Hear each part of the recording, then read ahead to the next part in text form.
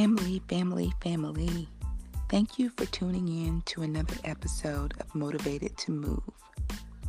Family, I want to speak with you today about making the right choices. You know, from the beginning of time, mankind has always been given the option to make choices. You see, it started in the beginning with Adam and Eve. They had the option to choose if they were going to obey or disobey God. Eve could have chose to resist temptation just by telling the serpent no. And Adam could have done the same by resisting Eve. Family, life today comes with some of those same challenges. We know what we should or shouldn't choose, yet we allow others to persuade us to do the opposite of what we should do.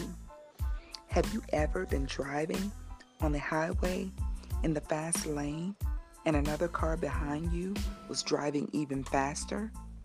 Do you choose to stay in front of that car, or do you get over and let him pass? It's easy to stay in the fast lane and say, well, if he wants to pass, he better get over. But it's much wiser to just move over into the slow lane yourself. That can prevent any type of road rage. Just let the faster vehicles pass. Have you ever been in a position where you knew you needed to make a decision, but wasn't confident in which choice was the right choice? Are you there now? Well, I challenge you today to seek God first instead of asking a friend. Although they may mean well, friends may sometimes persuade you to go a route that wasn't meant to be.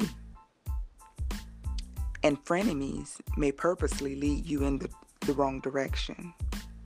You see, it's the enemy's job to keep you off track, and he will use anyone or anything he can to keep you off that right path.